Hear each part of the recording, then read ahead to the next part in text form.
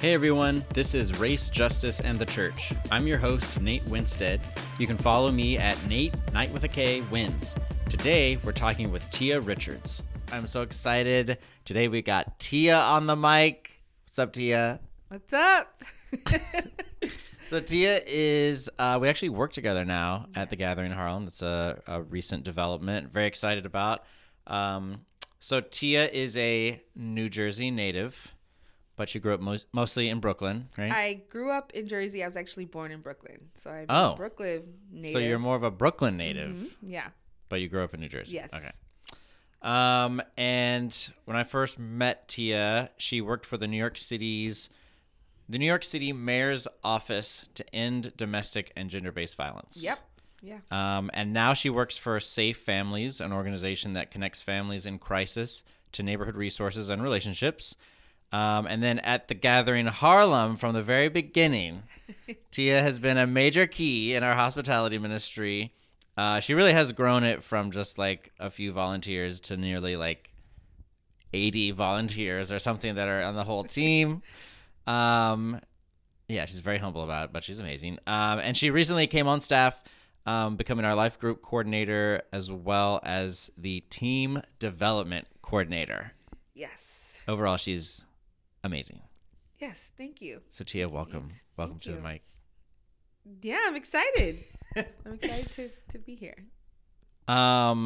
So Tia, could you let us know just who you are, and really since we talk about the church, like what was your church background, if any, growing up and that kind of stuff? Sure. So my mom is actually a daughter of a pastor. Her father was a huge pastor in Brooklyn at a Pentecostal church. Cool. And so my mom, grew up just being a PK. And she had me very young, out of wedlock, which is a very big deal. And in the Pentecostal church. In the Pentecostal church. And so I think it really shaped my mom's, and I think that was like a breaking point of separating like God and then also just like the church. And so it really shaped my mom's experience with God and also the church. And so my mom, because of that, I think I grew up like being in and out of church, where like we'd be in church for periods. And if my mom got hurt, we'd leave. We wouldn't be in church because that's kind of just what happened to her. Gotcha. So yeah, so I grew up like knowing that like if you were good, this is what a good Christian did. This is not what a good Christian did. And just like kind of, that always being my experience. I think on my own, probably around 12 or 13, I just knew that like there were things about the Pentecostal church for me that didn't feel like God. I didn't feel God in certain spaces. And so I started going to a Baptist church. For me, that's where I felt like I cultivated my own relationship that wasn't like what I was told that God was and who God was and how God saw us. That was the first place where I felt like I got to encounter Jesus like on my own. And that's really, I feel like the church that like really developed me. So I was there for probably 10 years until I actually moved to New York. Okay. Mm-hmm. Yeah. So what brought you to New York? Yeah. Honestly, I always knew. So I was born in Brooklyn, but very, very early, my mom moved to Jersey just because she was a poor single mom, and she didn't want me to be in public schools like in the hood in Brooklyn. And so she knew that in Jersey I could be in a public school, but it'd just be a better environment. Gotcha. And she's right. I had a really good like childhood in that way. I didn't grow up in a normal like single mom, low income environment just because of where we were in Jersey. But I always knew I was like the one kid that like of all my mom's kids, I knew that that life just wasn't for me. I knew I was going to move back to New York. And so really right after college, I started interviewing. And I think the first interview that I had in Brooklyn, I knew at that moment, I was like, no, I'm coming back. And that job interview was the job that I got. And that kind of transitioned me back to New York. And so that job was actually a Haitian women's rights organization. Wow. Yeah. And they specifically worked with women that were victims of domestic violence in the Haitian community. Okay. So and you are not Haitian. I am not Haitian. So it was interesting. And I learned a lot just culturally what it looks like to not only be suffering from domestic violence, but also to be an immigrant in this country and just all the different layers that adds to it. And so it was a great experience. I learned a lot. I got to meet a lot of different people. And then from that, I just kind of like slowly transitioned to moving back to New York, and also just figuring out where it was that I was supposed to be. But that is a moment that I remember even now is the moment where I was like, this is where I'm supposed to be. Like, it was so clear. It was the first moment where I feel like I just knew where I was supposed to be. So cool. Yeah. So you're back in New York. And I met you when you were going to Renaissance Church. But like, yeah, how did you find Renaissance? Yeah. And so I think it's so funny. It's like you don't even realize the cycles that you repeat. I think I have a very similar cycle from like just growing up in that I would go to a church for a while, and then if I didn't like something, or if I saw something that I felt like didn't make sense, I would just stop going there. And even the church that I went to for a very long time, that 10 years was like off and on. I was like, I'm going to try it. So I think even the entire time I was in New York, I knew that I wanted to be in a church community, but I was very easily turned off from the church, right? Like if I heard something, if I saw something or heard something in a message that didn't feel like aligned to what I believed, it'd be easy for me to leave. And so a friend had invited me to Renaissance, and it was good. I feel like the word there is sound. It's like they preach the gospel there. But that was the first time where I realized that like I needed more than I really wanted community. And for me, I was kind of struggling to find community in that space, just me. And I don't think that it has anything, but I did enjoy the word. So I was coming there pretty consistently. And I was enjoying the word, but that was kind of where it began and ended for me at Renaissance. I didn't know anybody really. I didn't have friends there besides the friend that I came with. And that was just what I was doing there. Yeah. And then Pastor Kinney came on a Sunday, like him and the whole core team. I was there. Yeah. We visited Renaissance. He preached a message. And then Pastor Jordan, who's the guy who's planted and pastors Renaissance, got up at the end and was like, if you resonate with Kinney's message, if you're interested in this church plant that he's doing, I totally bless you to go out and talk to him, and you can leave Renaissance, like, which is a great thing. Because Tia, you're such a gem. You didn't know it at the time yet, but you've been amazing. Just a little side note. Thanks, Renaissance. Yeah. Thanks, Jordan. Honestly, I remember him saying that, and because I was kind of like, well, I'm coming here, and like, what am I going to... And he said that, and I was like, oh, that's it. Say the word. Say no more. And that's because I would not... Just my personality, I would not normally have like gone up to like Pastor Kenny at any church and just gone up to this pastor and been like, hey, I'm interested in what you're doing. But it was that push from Jordan that made me feel like, okay, he's saying that it's okay, and I feel something. I do feel something, and he's saying if I feel something, I should go talk to him. So I did. That's actually the push that made me come up and say, hey, like, I want to know more about what you're doing. So yeah, thank you. Cool. Yeah. So I want to talk about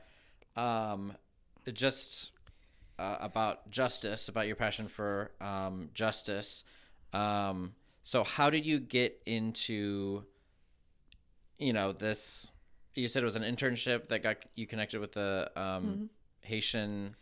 It was a job. Yeah, I was working there with domestic violence. So, and then how did you get to the mayor's office?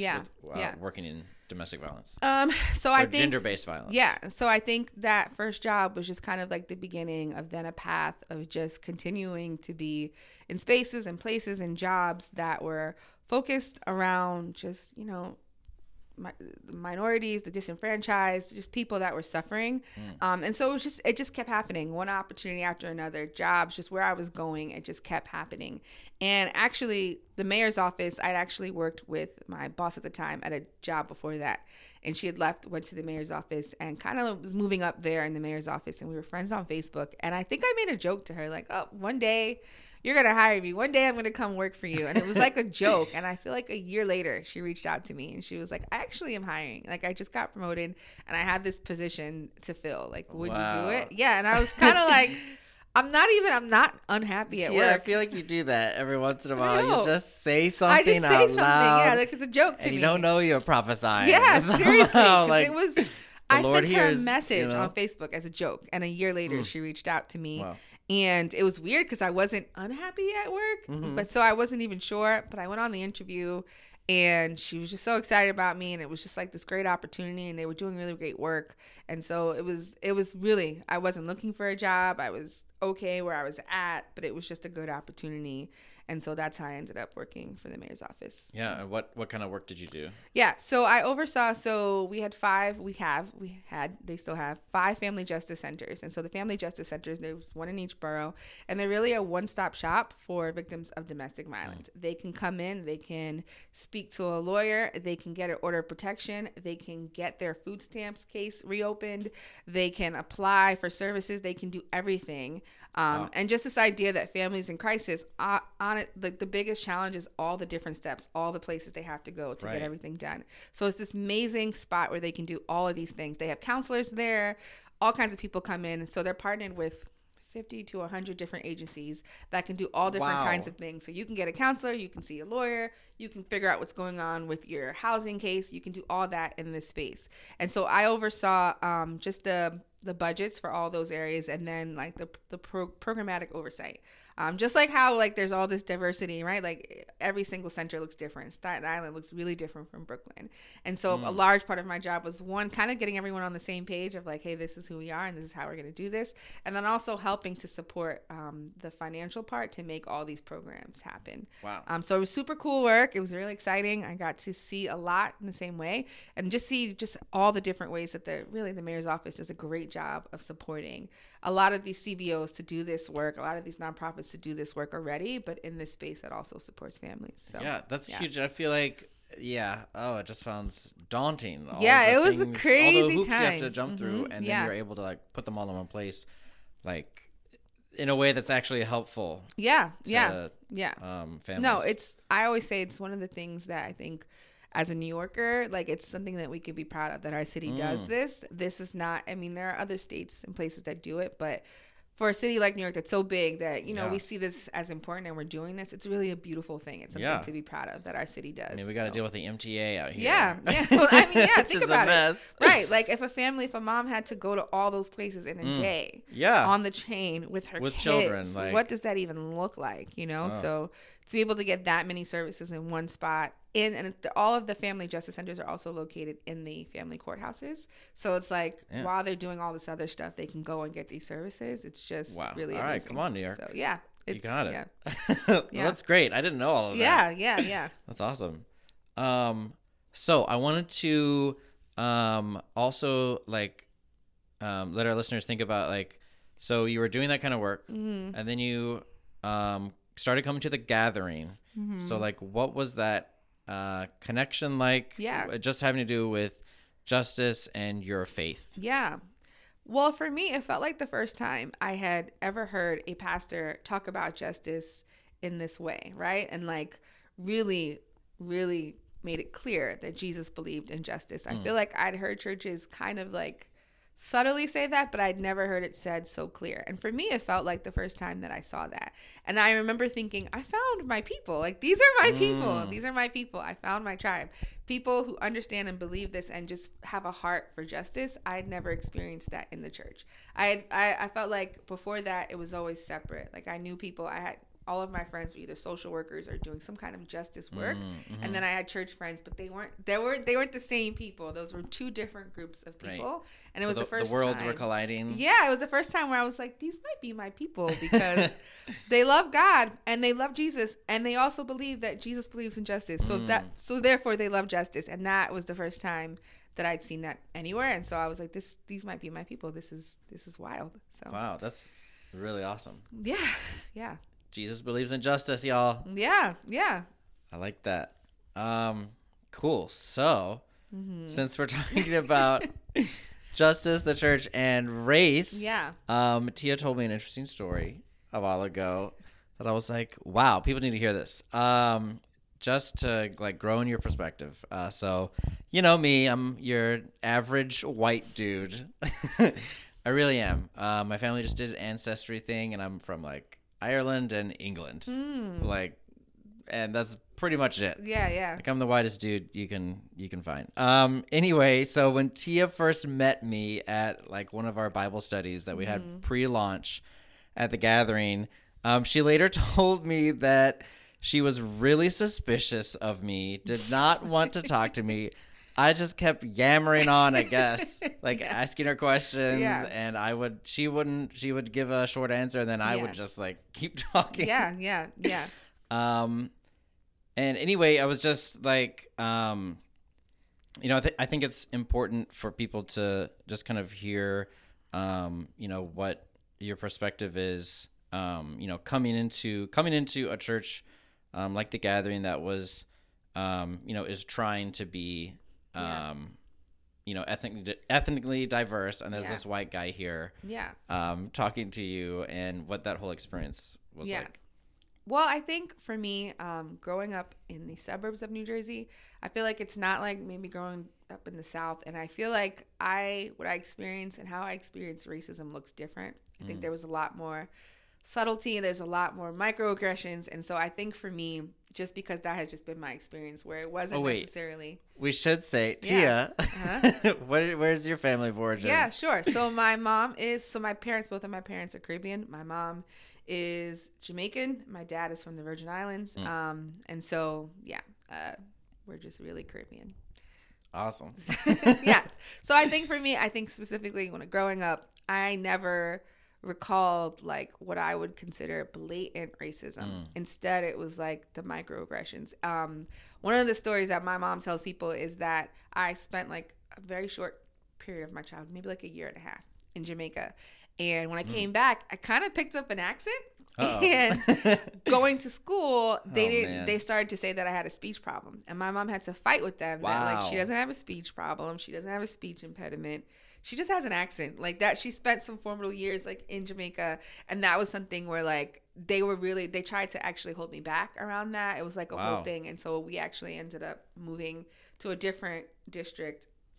They made me do some aptitude test, realized that I was actually like scoring off the charts, ended up getting put in like a gifted and talented program. But that's my mom fighting and saying she does not have a speech problem. She does not have a speech impediment. I won't let you tell her that she does. And I'm not going to put her in these speech classes. Right. So I think those are the ways that my family, my mom, as immigrant mom, experienced racism. It wasn't always saying like, oh, you're this, you're that. It was just things like that. And so I think for me, I grew up with this understanding that it wasn't going to be what they said. It was like what they didn't say or how they said, like just for white people, that was my experience of like, it wasn't always going to be what they said to me. It's going to be what they didn't say to me, what they did, what they told me I couldn't do. And so I think I man, that's big. I mean? That's huge for people to hear. Like, and so I think white people, like even things that we say, don't match up with what we do, or like they're just not related even sometimes. We might feel one way or think one way, but you just got to look at what are the results? Actions behind that? Yeah. So for me, it's like if you as a white man come up to me and you're like, "Hi, I'm glad you're here." I expect you to say that. I don't expect you to mean that. I just don't. And so I think I just walk into spaces with the suspicion of like, well, they might be nice to me. They might say that I'm welcome. They might say that I have a space here, but that might not be what happens. And so how do I then like move accordingly in that? I think that is just how I walk into spaces all the time.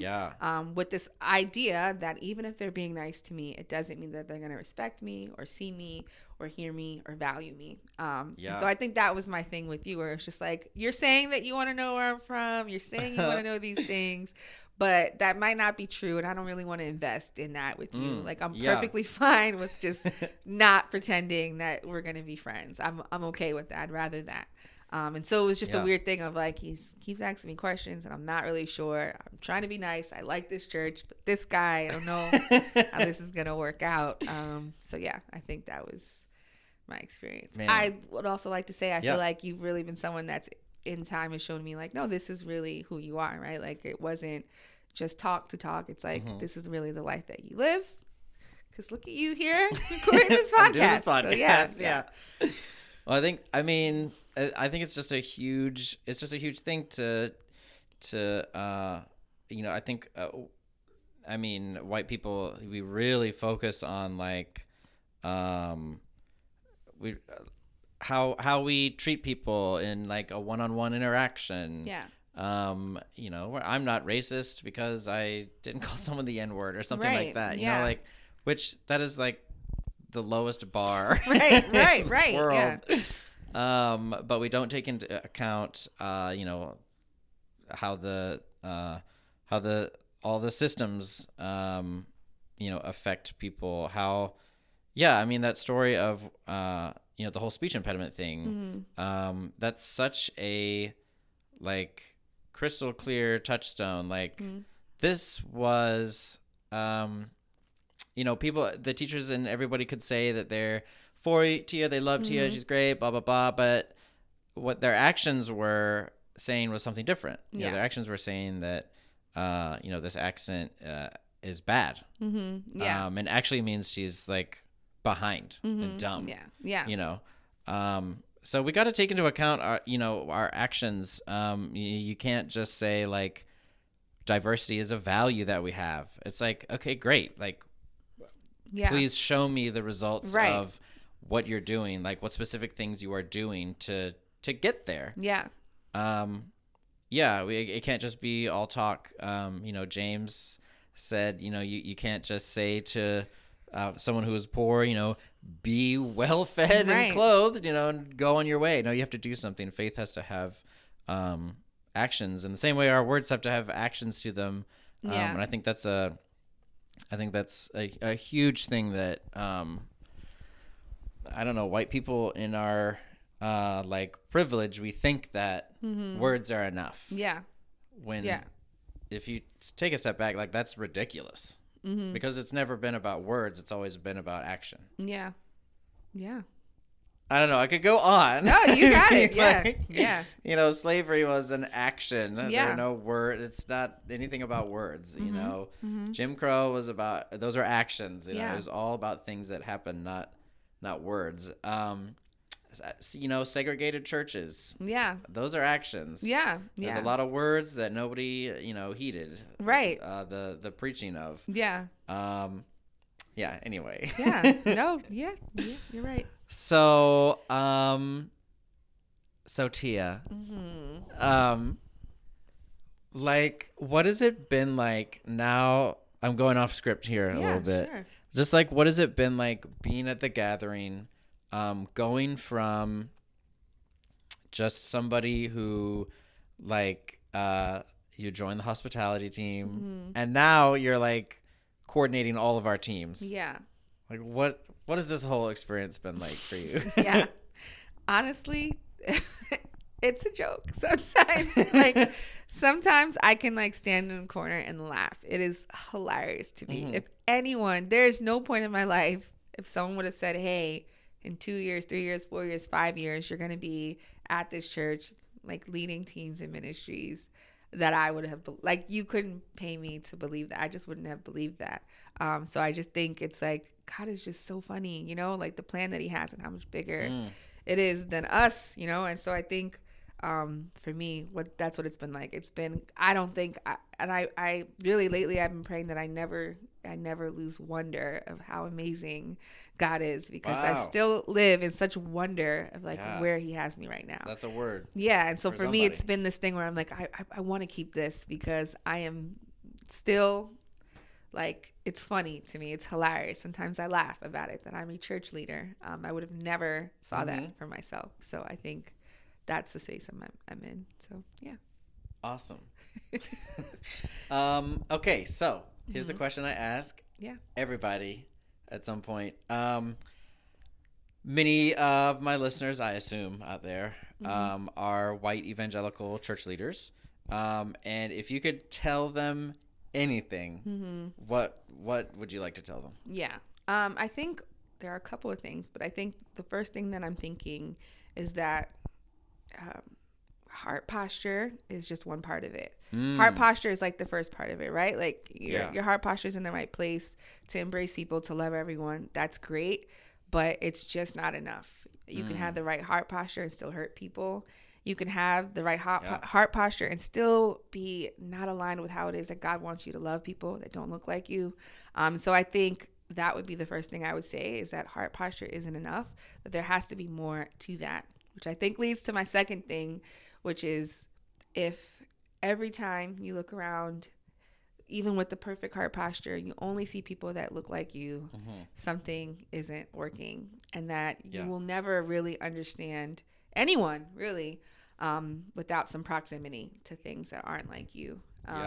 And so I think even for myself, right, I think that's the lesson that God continues to show me, that Jesus really was with people, right? And that allowed him to understand people in a very different way. And so there is such power in proximity. And I think just being able to move yourself out of the stuff that feels comfortable, right? And moving yourself into proximity of people that don't look like you, talk like you, act like you, have the same shared experiences as you, is going to do more than you can ever do from a distance. And that Jesus just didn't do, like, he didn't do that. He didn't live in the distance and talk to people, right? Like, he was constantly with people, and that there's power in that. There's power in that discomfort. There's power in how God can use you in that. And then I think lastly, for I think white people that desire to actually love people well, there has to definitely be space to just listen to people. Right? Because I think and this is human nature. I don't think this is just white people. I think that desire to fix things and to fix people and to fix situations is heavy and hard. And I think there has to be a constant push against that, of just, instead of saying, what do I need to hear? What is it that God wants me to hear from other people? What is it that God wants me to hear in situations that aren't like mine? I think that would be, the last thing that I would say. That's all really great stuff. And what comes to mind as you're saying this is like, that's the gospel of Jesus. You talked about having the right heart posture, and Jesus's heart posture was towards the will of the Father. And it wasn't even like to be a good person, to do the right thing, to love people. It was the will of the Father. And, if our heart posture is right towards him, it'll lead us towards his will. And then, Jesus, what was the second thing you said? It was proximity. The proximity. Like, yes, he comes. He is the only God who comes to his people. He leaves the riches of heaven to become poor for us. And then, I think about Jesus. He lived his life for 30 years before he did any miracles or did anything. And there's a lot of listening, in a sense. Or how much experience did he just get from just the plight of humanity, right? Most of us are not willing to give 30 years to just be in something before we want to change it, give our opinion on how it can be better. Like, we won't even do 30 minutes, right? In a space before we're like, I know how this can be better. Right. Let me tell you what. Right. Let me tell you what's wrong. Let me tell you how it can be better. Just most of us don't even live in that space. But that's Jesus' reality. That's what he did. He just lived. He was just a human being. Yeah. Right? Like, he hurt, he got tired, he did all those things. He just did that. And I think there's power in that. There's power in just being with people and just sitting in spaces and not wanting to impact or change or make them better, just sitting in that before we even move into the next phase of that, right? Yeah. So, oof. Yeah. Oh, man, what would it look like? Seriously, to have 30 years experience in just anything and just being with people that didn't look like you. There's no way that's not going to change then how you interact with them, right? If there's no way, it's impossible that's not going to change how you see people, right? Even sometimes that small way of how we then decide that, the experience that we have with one person is how everyone is of a certain group. Jesus just got to do that for 30 years. So he's probably saw all kinds of people with all kinds of experiences and all kinds of ways of moving through the world that we don't even sometimes take the time to do that. Right. We're so quick to make a judgment or assessment of something instead of just being in it. So yeah, I imagine Jesus probably had some difficult experiences with some Roman citizens, with some soldiers of some kind. And then, obviously he's in Palestine. There's people from all over the world traveling through there. Of course, he's part of a Jewish culture, but you can't judge everybody. Everybody, you can't make a stereotype of them. That's powerful. Come on, Tia. Preaching a whole word out here. All right, I think that's it for this episode. Tia, thank you so much for being on my podcast. Yeah, this was fun. So thanks everybody. I will see y'all later. See y'all. Bye. Bye.